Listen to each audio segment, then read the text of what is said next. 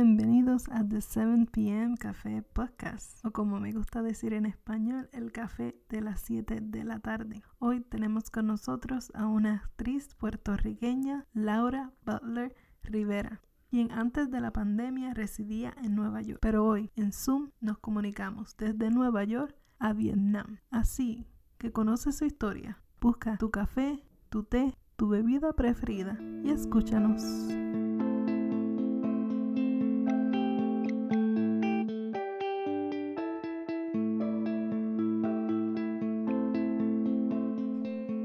Bienvenidos a otro episodio de 7 p.m. Café Podcast, o como me gusta decirlo en español, el café de las 7 de la tarde. Nuestra invitada de hoy es Butler Rivera. Bienvenida. Gracias por tenerme. Y estoy emocionada aquí con el café a tu 7 p.m., como dirían, ¿no? Mi AM. Laura es de Puerto Rico, pero ahora mismo, por lo que se dan cuenta de cómo hablamos del horario, ella está ahora mismo en Vietnam. Yo estoy en Nueva York, ella está en Vietnam, para mí es noche, para ella es día, y dependiendo de la hora que la gente esté escuchando el podcast, también va a ser interesante. ¿Verdad? y lo más seguro tomándose un café también a la vez. Claro. Laura tiene un bachillerato en drama de la Universidad de Puerto Rico y tiene un máster, un MFA, en actuación de la Universidad de Columbia de Nueva York, Columbia University. Laura, siempre me gusta empezar, y no creo que te acuerdes cómo nos conocimos. No me acuerdo. Estamos hablando no creo que estuvimos oficialmente introducidas en ese momento, pero conocí tu trabajo en diciembre del 2014 en Loizada Center. Era una actividad que se llamaba Trifecta y se presentaba, ¿me ayudas con la pronunciación? Zoe Trope. Zoe Trope. De Caborca. De Caborca, sí. Esa era una lectura. No, era como una pequeña actuación, pero ustedes tenían un video también, era como algo, como un mix. Claro, por eso yo recordaba, yo dije, yo sé que nos conocimos, pero, y estaba conectando con Zoe Show, pero sabía que no era la producción entera, sí, era una presentación que tuvimos, sí, allí, ya, y sí, con video, porque esa obra con Caborca es multimedia, definitivamente, como uno dice, bien teatral, no siguiendo a la familia en Puerto Rico y Nueva York, pero a la vez hay video que está tomando los momentos proyectados dependiendo del teatro, ¿no? Donde es que se está proyectando, pero por lo general atrás. ¿Era en este momento en que estaban trabajando por primera vez la obra o ya la tenían? No, ya lo habíamos presentado un año atrás. La volví a ver y creo que ya era completo cuando la presentaron en enero del 2015 en Pregones. Ah, sí. Sí, Pregone fue y nosotros presentamos el acto 1 porque la obra son 2 actos, no, 4 actos, 2 partes, mejor dicho. La primera parte sigue el personaje del esposo de Inés, que es el personaje que yo hago, pero y él se muda, o sea, y sigue el amorío, el romance de ellos dos, y él por la milicia él se muda a Nueva York y por eso es que el cuento va entre Puerto Rico y Nueva York y la relación, ¿no?, de Nueva York y Puerto Rico, y entonces termina con su muerte. Y la segunda parte continúa con la familia de Inés, pero entonces siguiendo el hijo, que ahora se muda a New York a estudiar. Y da la casualidad que se encuentra con los amigos que antes eran, ¿sabes?, con las amistades de su padre, y entonces vuelve el drama, ¿no?, de la mamá enfrentando esa historia. Pero fue, de hecho, ese Pregones fue uno de mis espacios favoritos para esa obra. Era una mezcla perfecta, es el espacio de ellos porque la audiencia estaba cerca, tienen, como se dice, brick walls, ¿no? Las paredes que tenía una energía, y pues claro, la audiencia de Pregones que comprende esa historia más, ¿no? Que es como que casi es su historia, la relación de Puerto Rico y Nueva York. Yeah. Entonces, Y luego, y entonces fue la exploración de la primera parte, cómo trabajar con la cámara y todo, y entonces luego regresamos y presentamos la segunda parte, y después fuimos invitados a un festival en Los Ángeles, y Zoe Trope fue también. estaba pues chequeando tu website un poco para conocer tu carrera y he encontrado interesante que dice que has actuado, dado talleres de teatro y enseñado en países como Turquía, Berlín, Japón, Italia, en Estados Unidos obviamente, en Colombia, en Cuba y Puerto Rico. ¿Cómo encuentras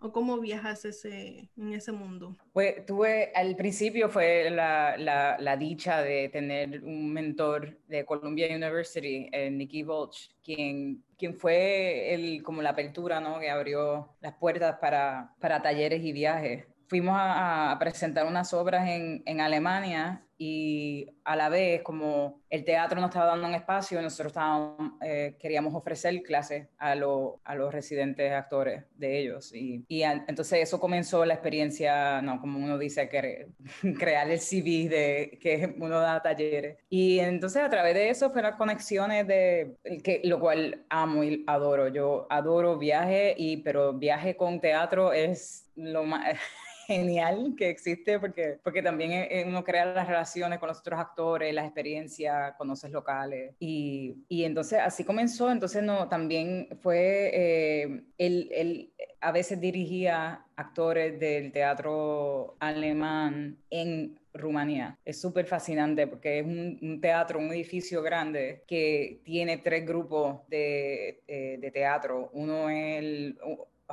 húngaro, uno es Rumanía y el grupo alemán, y cada grupo actúa sus obras en ese idioma, y es como con la idea de mantener el lenguaje vivo en Rumanía, los 3 lenguajes. Y pues entonces fuimos a Rumanía. Esa fue como la primera experiencia que fue solo para ir a dar taller, sin presentar algo a la vez también, pero dar taller. Y yo creo que una cosa va a la otra cuando otros artistas escuchan qué tipo de taller estás dando y te interesa viajar, entonces comenzaron otras conexiones con Japón y logré ir también a Ichikawa y Kamakura. En ese instante, o en ese caso, mejor dicho, era una presentación de teatro clowning, y presentamos algo y a la vez estamos ofreciendo un taller de clowning, como payasear. Ese fue súper lindo también porque lo presentamos en varios lugares distintos, uno en un teatro también, y otro fue en una cancha de baloncesto para niños con disabilidad y eso fue una experiencia súper linda. Pero bueno, sí, o sea, cada taller tiene su identidad, ¿no? No solo por qué tipo de taller estaba ofreciendo yo, pero también el país y los actores, o no siempre eran actores, o no actores envueltos en el proceso y como creando las obras con ellos. Por lo general, en los talleres a veces trabajando un texto específico, pero por lo general es crear una pieza que no existe, o sea, es crearle ello a través de movimiento. ¿Qué ha sido lo más que te ha sorprendido de algún país o de alguna experiencia que quizás te sorprendió y no esperabas? Yo creo que en cada situación ocurría algo que no me esperaba, pero en Japón nos llevaron a un hospital donde habían niños de casos que no estaban, no sé, no tenían ni una palabra de que le estaba ocurriendo a los niños, pero no estaban presentes, no, algunos de ellos tenían los ojos bloqueados, no veían. No nos habían dicho, o sea, no nos dijeron que eso iba a pasar o que íbamos a ver esos casos, y obviamente cuando uno entra a un hospital y se enfrenta a eso, no específicamente sabe cómo manejar la situación. O sea, podemos hacer mucho ruido, o eso lo va a molestar, o podemos tocarlo, no podemos tocarlo, pero varias veces hubo 2 niños en particular yo veía que estaban sonriendo, aunque no estaban sonriendo, y extendían la mano, y yo recuerdo que miré así a la enfermera como sin idioma, porque ella no hablaba inglés, yo no hablaba japonés como se puede, y ella dijo como que sí con la cabeza, y toqué, y la niña me agarró el dedo y lo estaba apretando fuertemente y no me dejaba ir, y era como yo hacía un ruido como como porque era un tipo de payaso, y cada vez que hacía ruido ella como que apretaba el dedo, como ella se estaba riendo también con el mismo ritmo, y eso a mí me partió el corazón porque era tan entonces la enfermera como que se reía y decía esa es su manera, y así ella estaba comunicándose. Y fue como una apertura de también otra forma de comunicación que no es idioma, que no es ni mirada, sino nada más un toque que hay comunicación. Y nada, y me parece, eso obviamente se ha quedado conmigo y también en particular durante esta época de la pandemia, que por mucho tiempo estuvimos sin tocarnos. Y nada, y como que pienso en ese momento de como un dedo y una mano es mucho, especialmente ahora también. ¿Y has encontrado que el arte, el teatro es internacional? No importa el idioma. Siempre comunicamos algo, siempre hay Oh, sí. sentimientos. Sí, definitivamente. Bueno, y también, o sea, Charlie Chaplin es uno que para mí, él supo, ¿no? Que quita palabras y y tienes la emoción y el movimiento y todos lo entendemos, es universal. Y en particular cuando viajo a través del mundo, más todavía uno ve, todo el mundo llora, todo el mundo se ríe, todo el mundo se enoja, todas esas emociones están obviamente lo distinto cultural, cómo nos manejamos, pero es universal. Y teatro está en nosotros hasta cuando estás en la sala con las tías y la madre y están contando el cuento y vino la señora y vino la vecina y ella dijo, mira, deja ese perro para allá. Eso es teatro, eso ellos diciendo, ¿verdad? Contando la historia. Y eso eso se encuentra en todos lugares. Entonces, háblanos de... ¿Sigues todavía con Caborca? Oh, sí. Sí. No, nunca dejaré a Caborca. Explícanos un poco para la gente que no sepan qué es Caborca. Bueno, pues Caborca es una compañía de teatro que comenzó Javier González. Es una compañía bilingüe que está basada en Nueva York, en Brooklyn. Y por décadas ellos han estado trabajando en Nueva York con comunidades artísticos, experimentales, comunidad latinex, y trabajan mucho como laboratorio de textos. Bueno, Javier González, el director y el que también lo fundador, escritor y director también. Y hay muchas de las obras que presentamos son obras de él o hemos también presentado como adaptaciones. Uno de ellos fue The Savage Detectives de Roberto Bolaño. Estuvo espectacular, eso fue una adaptación espectacular. Y también Caborca ahora ha comenzado también a hacer cine, o sea que han hecho un feature film también que se llama The Entitlement, que uno lo puede ver de gratis ahora, yo creo que está streaming en IMDb, me parece. Por lo general crean originales y adaptaciones de teatro en especial con trabajo multimedia, físico y danza, teatro, no lineal. Eso fue lo que noté mucho cuando vi el trabajo de ustedes, que usan los diferentes tipos de media. Puedes estar seguro que no vas a sentarte a ver una obra desde el punto de afuera. Siento que es mucho más como que ustedes immerse la audiencia con ustedes a través de los ruidos, a través de videos, como que te sientes que eres parte de la experiencia. Genial. Ya, eso es lo que no, eso es bueno escuchar eso. Y también tuvimos una presentación de Octopus's Garden de Aristide Vargas y eso fue como una exploración súper divertido en el espacio también y llegamos a conocerlo, Aristide. Y allí era mucho explorando con música. Yo creo que siempre tenemos música en todas las obras de Caborca de alguna manera u otra, aunque sea una persona cantando lo musical, pero la razón que menciono Octopus's Garden es porque también había mucha exploración de música como... perdón, esa es mi computadora. Exploración con instrumentos y músicas como saliendo del texto, no solo como, ok, ahora va la música, sino, no sé cómo describirlo, smoothing into. Bueno, pero nada, estábamos explorando eso y ahora hay una obra que escribió Javier y se llama Rubilee y hemos ya hecho un taller el año pasado empezando a trabajar esa pieza nueva. Eso es como que veremos si se da este año o el próximo, pero estamos ahora en el proceso de empezar a trabajar el segundo taller.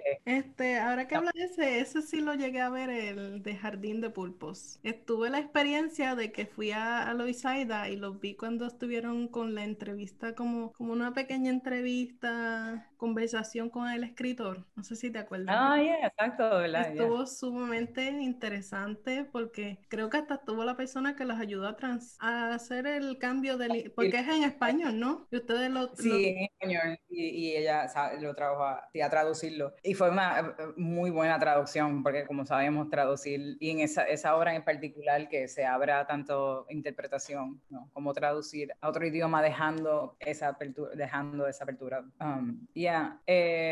Y cuando fuiste era uno de los días súper calurosos. Sí. Eso fue un verano intenso y estábamos en un teatro que no había aire acondicionado. Fue un momento súper interesante porque estamos hablando de julio del 2019 y está caliente, pero estamos pasando en Puerto Rico por lo de Rosellón. Todas nuestras emociones están en high. Sí. Me acuerdo que ustedes sacaron la bandera al final de la obra. Sí, sí, porque había que representar, había que dejar saber, ¿verdad? A Puerto Rico que estábamos con ellos. Entonces estaba viendo tu información y encontré que fuiste a Cuba. Cuéntanos de Sí. esa experiencia. Súper, súper bello. Era el primer festival internacional de teatro que organizaron y tuvimos Caborca formó parte de ese un primer paso, como explorando esto se podrá, podemos hacer esto. Yaremi Félix, que es miembro de la compañía de Caborca, también estuvo en el centro bien envuelta en ese comienzo de que el festival se daría. Y nada, y fuimos y entonces estamos en Ciego de Ávila, que es o sea, no es La Habana donde todo el mundo iría, y no hay mucho más lejos de La Habana, como las 5 horas. Y eso fue también una decisión espectacular, porque es llevando teatro a un área donde, o sea, donde tú quieres que la gente venga a ese, ni va a decir municipio, bueno, municipio, porque es Puerto Rico, pero en Cuba, que vinieran, que no fuera a La Habana, sino expandir y explorar otras áreas. Ese teatro de ellos es especial, es bello y es hermoso, y poder conocer a otros teatreros de otras provincias en Cuba fue súper interesante y abrió conversaciones, ¿no? Como llegar a conocerlos no creo, gracias a Facebook ahora, ¿verdad? Uno puede y se conecta, pero sin esa experiencia no hubiera podido hablar con otros artistas de Cuba, o como que no se hubiera dado, y que escuchar la lucha de ellos el material y lo que ellos quieren comunicar en sus piezas de teatro. Y nada, y fue súper lindo. Y da la casualidad que para mí en ese momento, el primer año también, yo estaba con Caborca, y en ese momento todavía estaba envuelta en el teatro que fundé también de One A Theater con Daniel Irizarry. Tuve 2 obras y tuve la dicha de estar con 2 compañías, 2 obras en el primer año en el festival. Y no, resultó súper bien, y nos invitaron para el segundo año con la intención de que se iba a dar cada 2 años. Ese era el plan. Se dio, lo hicimos el segundo año porque dijimos vamos a dejar que el momentum la continúe, y obviamente por la pandemia ahora no tiene en alto, pero la segunda vez fuimos. Y tienes un día, ¿no? Para montar, como son los festivales, tienes un día para montar, para buscar, ver cómo funcionan las luces y todo, el tech. Yeah. ¿Tuviste tiempo de explorar un poco, o no? De explorar el área, de ver. Sí, caminé mucho por el área, probando los cafés, buscando los cigarros famosos que me pide mi tío que le traiga. Sí, había tiempo durante el día cuando no, como pasa en el festival, una vez tu grupo presenta, ya tú entonces tienes el tiempo durante el día de explorar, y en la noche vas a ver otras producciones teatrales. Yeah, y ver también artistas, las artesanías también de Cuba, y conocerlo, súper lindo. ¿Te acuerdas de tu primera obra que hayas hecho? Que hayas sentido aquí, ok, esto es lo que quiero hacer, o alguno especial. Wow, es cómico. Para mí, o sea, la primera obra, que no era una obra, sino era como la estampa navideña, cuando yo tenía 5 años y yo era la Virgen María. Y recuerdo que estaba así, o sea, estábamos presentando y tengo así, tengo un muñeco de Jesús en las manos. Y después de, ok, todo el mundo aplaudiendo y es el final y bájate del escenario, ya se acabó. Y yo no quería que se acabara. Y dije, no, pero vamos a seguir, pero vamos. Y como que el día siguiente también yo como le estaba diciendo a mi mamá, me pongo el vestuario de la Virgen María, lo hacemos de nuevo, lo hacemos de nuevo. Y ya ahí como que ya sabía, me llama al escenario. Esa fue la primera, tengo muchos recuerdos de todo, de hasta una obra de Pipers, la historia del que llama los ratoncitos, Piper, de Peter Piper. Y yo era un ratoncito y haciendo el vestuario también, poniendo la cola y cosiéndolo. Y me encantaba hacer todo eso. Ya desde cada personaje pequeño, todas esas experiencias que tuve, creo que tuvieron un impacto para mí. Eso.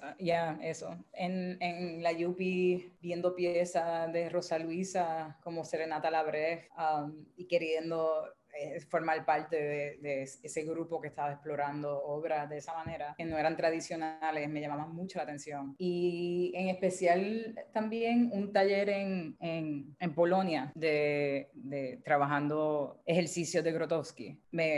Eso como que me hizo un 160, me dio como, ahí fue que yo conecté también con el teatro y el movimiento en el teatro, como lo sagrado, el espacio sagrado, tratarlo como una iglesia, en ese sentido de respeto, de la energía en el espacio, la exploración de movimiento y canto. Eso me parece, como que conecté con esa tradición que existe en nosotros, que va más allá de cómo, o sea, solo actuación y cómo actuar, sino que es mucho más grande que eso también. Es una experiencia completa de individuos a través de historia. Háblanos de tus experiencias en haciendo películas. A mí me encanta el cine, a mí me encanta. De hecho, yo quería estudiar, yo apliqué para estudiar comunicaciones en la UPI, y me aceptaron bajo humanidades, concentración en drama. Y bueno, ok, voy a empezar aquí y después me muevo. Pero como me encantó tanto también trabajar y en el teatro, no solo en actuación, pero trabajé mucho en el escenario, en la escenografía con Checo Cuevas, y a mí me encantaba trabajar escenografía, utilería. Y entonces,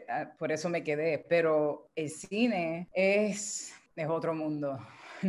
Es otro mundo entero, pero también me fascina el creando ese tipo de arte. Es distinto porque en el teatro tú tienes el tiempo de explorar un personaje y ensayarlo una y otra vez, y entonces puedes regresar al ensayo y mientras vas añadiendo cada escena, formando la obra entera, vas cambiando decisiones o que el personaje toma basado en lo que tú vas aprendiendo. En el cine, tú tomas una decisión para el personaje para esa escena y tienes ese día para grabarlo. Y después puede pasar otro día que estás haciendo otra escena y, hubiera hecho esto también en esa escena, pero ya eso pasó, ya no se puede hacer de nuevo. O sea, que en ese sentido también es como bien peligroso, pero o sea, un peligro divertido de no pensarlo mucho, sino de seguir la intuición y el pareja con la energía que te están dando. Es bien técnico también, es mucho más técnico cada vez, porque en el teatro es técnico el día de tech, pero en el cine es mucho lo técnico cuando están montando todo, las luces, la espera, pero divertido, y me encanta trabajarlo con Caborca también porque hay un sentido también de comodidad, de que nos conocemos y podemos como explorar cosas distintas. So, cuéntanos un poco si encontré, creo que es una película, Her Story. Her Story, eso es bueno. ¿Cómo describir Her Story? Es difícil porque no es... Her Story nació con Gisela Cárdenas y Heather Hollingsworth. Heather Hollingsworth, otra teatrera que estudió en Columbia otro año, no mi mismo año, pero otro año en Columbia. Y Gisela Cárdenas es una directora también que estudió en Columbia University. Y yo he trabajado con ella desde el 2005, o sea, con Gisela, me encanta. Es una directora bien talentosa y creativa. Y esta obra también fue y lo llamo obra porque es una obra y nació como obra. Comenzó durante marzo del año pasado, porque ella ya tenía en mente trabajar con Heather y conmigo en una pieza. ¿Cuál? No se sabía. Pero de pronto nos encontramos todos en nuestras casas, no podemos salir. ¿Qué ahora hacemos con teatro? No se puede hacer nada con teatro, no se puede ir al espacio. Pero entonces ella dijo, oye, y vamos a continuar con con lo que existe, que es Zoom, y cómo trabajar una pieza de teatro y cómo trabajarlo con este media de Zoom de una manera que no es necesariamente cine, no es teatro. Pues entonces así comenzó la exploración de utilizando este media, pero no trabajándolo con ángulos como de cine, sino por lo que es y explorarlo como tal. Creamos la historia, estuvimos muchos meses hablando de historia de los personajes y luego la exploración de cómo utilizar este medium, este arte, de montarlo. Tenemos el background, podemos cruzar Estoy moviéndome ahora, yo sé que no pueden ver, pero entrando y saliendo de la caja que existe de Zoom, ¿verdad? Cuando estamos invisibles. Y ya, entonces como Here Arts Center, un espacio de teatro que le dio a ella la plataforma para presentarlo. Pues tenemos dónde presentarlo, ahora hay que acabarlo y el cómo y el qué. Y terminamos con la historia inspirado en The Tempest. Sale inspirado de Tempest en los personajes de las mujeres que, como plataforma, y luego todas las historias de las mujeres que existen, que no se cuentan o se cuentan a través de la voz del hombre, pero en Her Story con la voz de las mujeres que existen. Por eso que son varios cuentos. Y nada, seguimos, entonces se dio la gracia de que se presentó como se presentó y todavía seguimos explorándolo y tenemos la intención de seguir explorándolo. Y de hecho ahora, hablando de Javier González de Caborca, va a trabajar con nosotros también en la escritura, porque nosotros no somos escritores, pero él nos va a ayudar con el texto, moviéndonos hacia adelante, moving forward, como decimos, que es súper bueno, porque él es también otro súper talentoso. So, ya que llegamos al 2020, cuéntanos cómo te afectó, cómo encontraste que te afectó en tu carrera profesional. La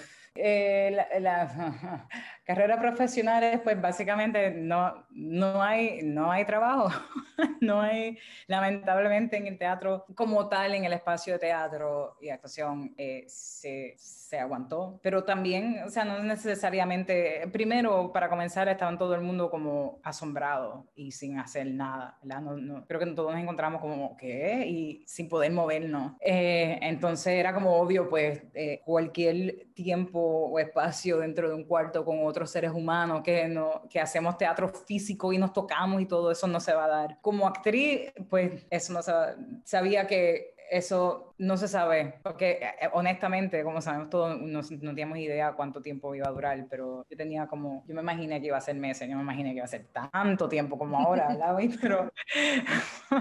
Pero sabía que iba a ser meses. Como profesora, porque ese semestre yo estaba dando clase en Barnard y tenía una clase de teatro donde yo estaba particularmente enfocada en Meyerhold's Biomechanics y trabajando biomecánica. Hay mucho entrenamiento físico y trepándose un actor encima de otro y había mucho toqueteo que ya desde febrero, antes que pararan, yo decía a todos mis estudiantes, no entres al salón hasta que fuiste al baño, te lavaste las manos y aquí hay hand sanitizer, no se toquen la cara, no se tienen que tocar si no se sienten cómodos. Ya yo estaba como modificándolo para no hacer acrobacias, sino movimiento como monólogo. Y entonces nos mudamos a Zoom. Y entonces como, ok, entonces vamos a hacer teatro también en Zoom, ya estábamos comenzando. Y en ese sentido afectó, me parece súper bello cómo manejamos, cómo logramos continuar con el arte, no importa qué. Es como, ok, no se puede así, pues entonces vamos así. Nos reinventamos y lo logramos. Y así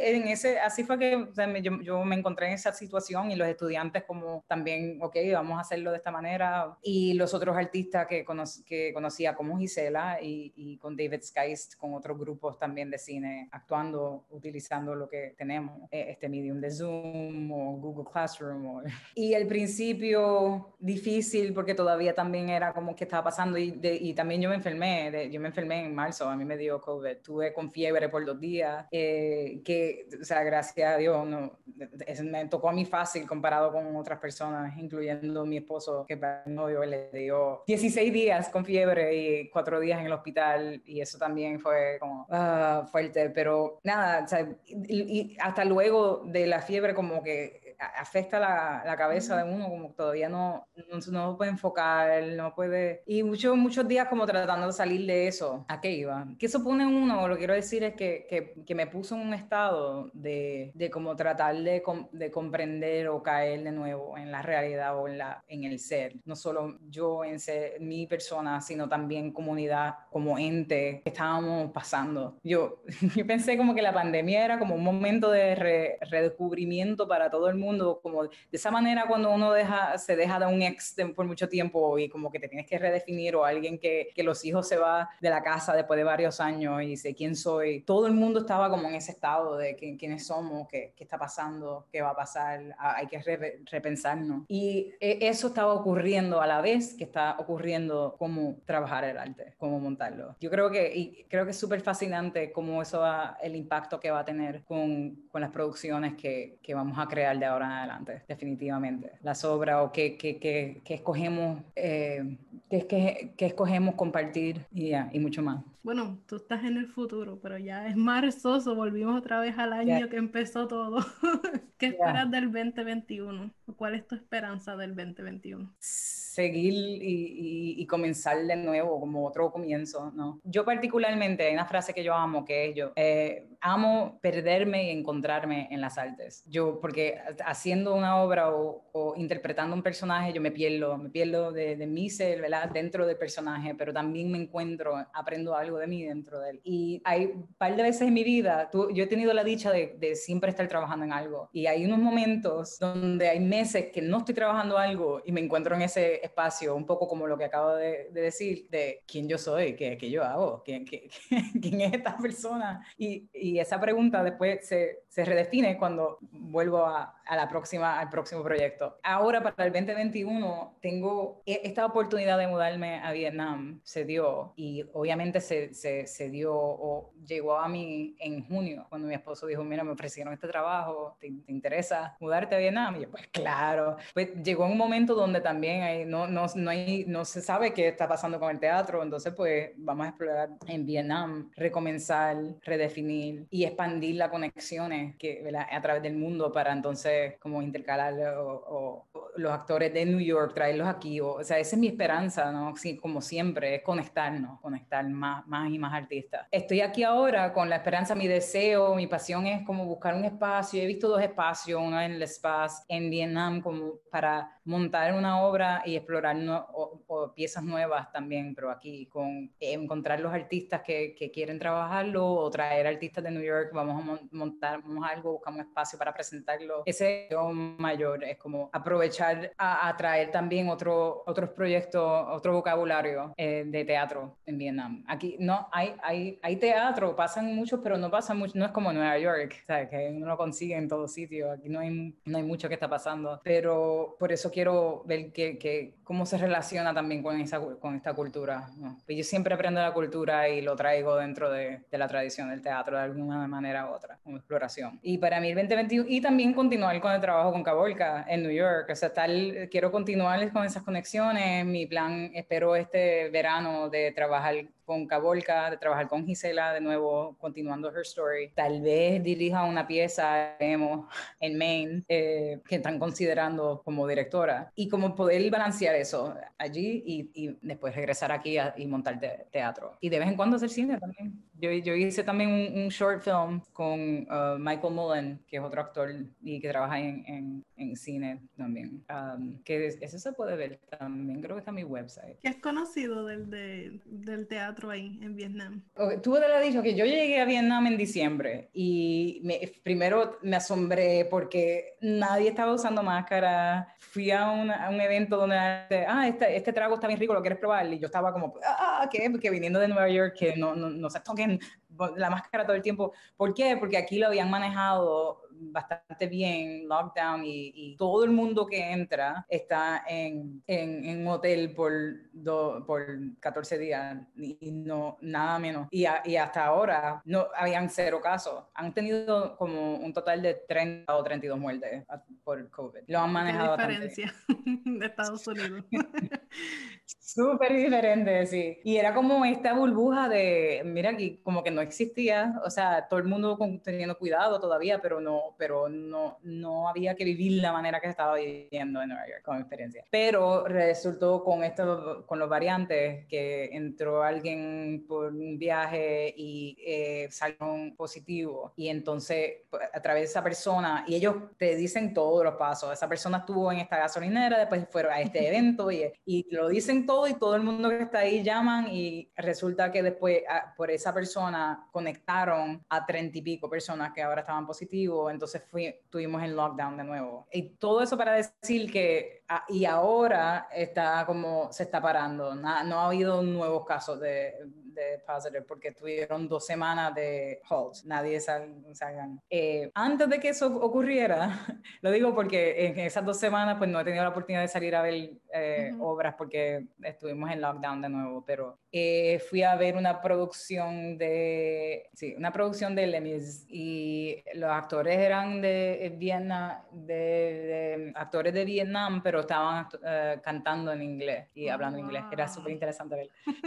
Era como, wow. Porque eso no son canciones fáciles, y tenía unas voces tremendas, era súper bonito, pero esa es honestamente la única producción que he podido ver. Y después fui a un evento de música experimental que explora la música cultural de Vietnam, pero con exploración experimental moderna, y fue súper divertido también porque era bien experimental. Pero lo nítido es que ahí fue donde encontré el espacio del espacio que es como un espacio perfecto, como un black box theater para montar una obra. Y sí, después fuimos en lockdown. Fuera de eso, me han dicho que parece que no está pasando mucho, y por eso que como me gustaría traerle teatro a Vietnam, aquí en Hanoi específicamente.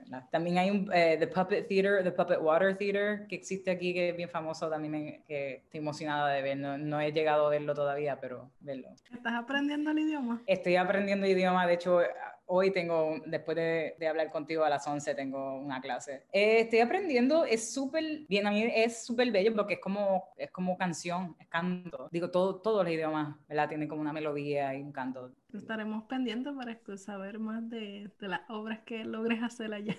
Si alguien quiere conectarse contigo, ¿cuáles son tus redes? Pues mis redes yo estoy en Instagram, mi website y mi email, y todos son mi nombre, Laura Butler Rivera. ¿Sabes? Handle para Instagram es Laura Butler Rivera, mi website laurabutlerrivera.com, y mi email laurabutlerrivera@gmail.com, para hacerlo bastante fácil para encontrarme. Y el Butler es Butler, como Mario Butler, el baloncelista, pero no éramos familia, no había conexión ahí, lamentablemente. Que yo sepa. Y Rivera, que todos boricuas ya saben cómo escribir Rivera.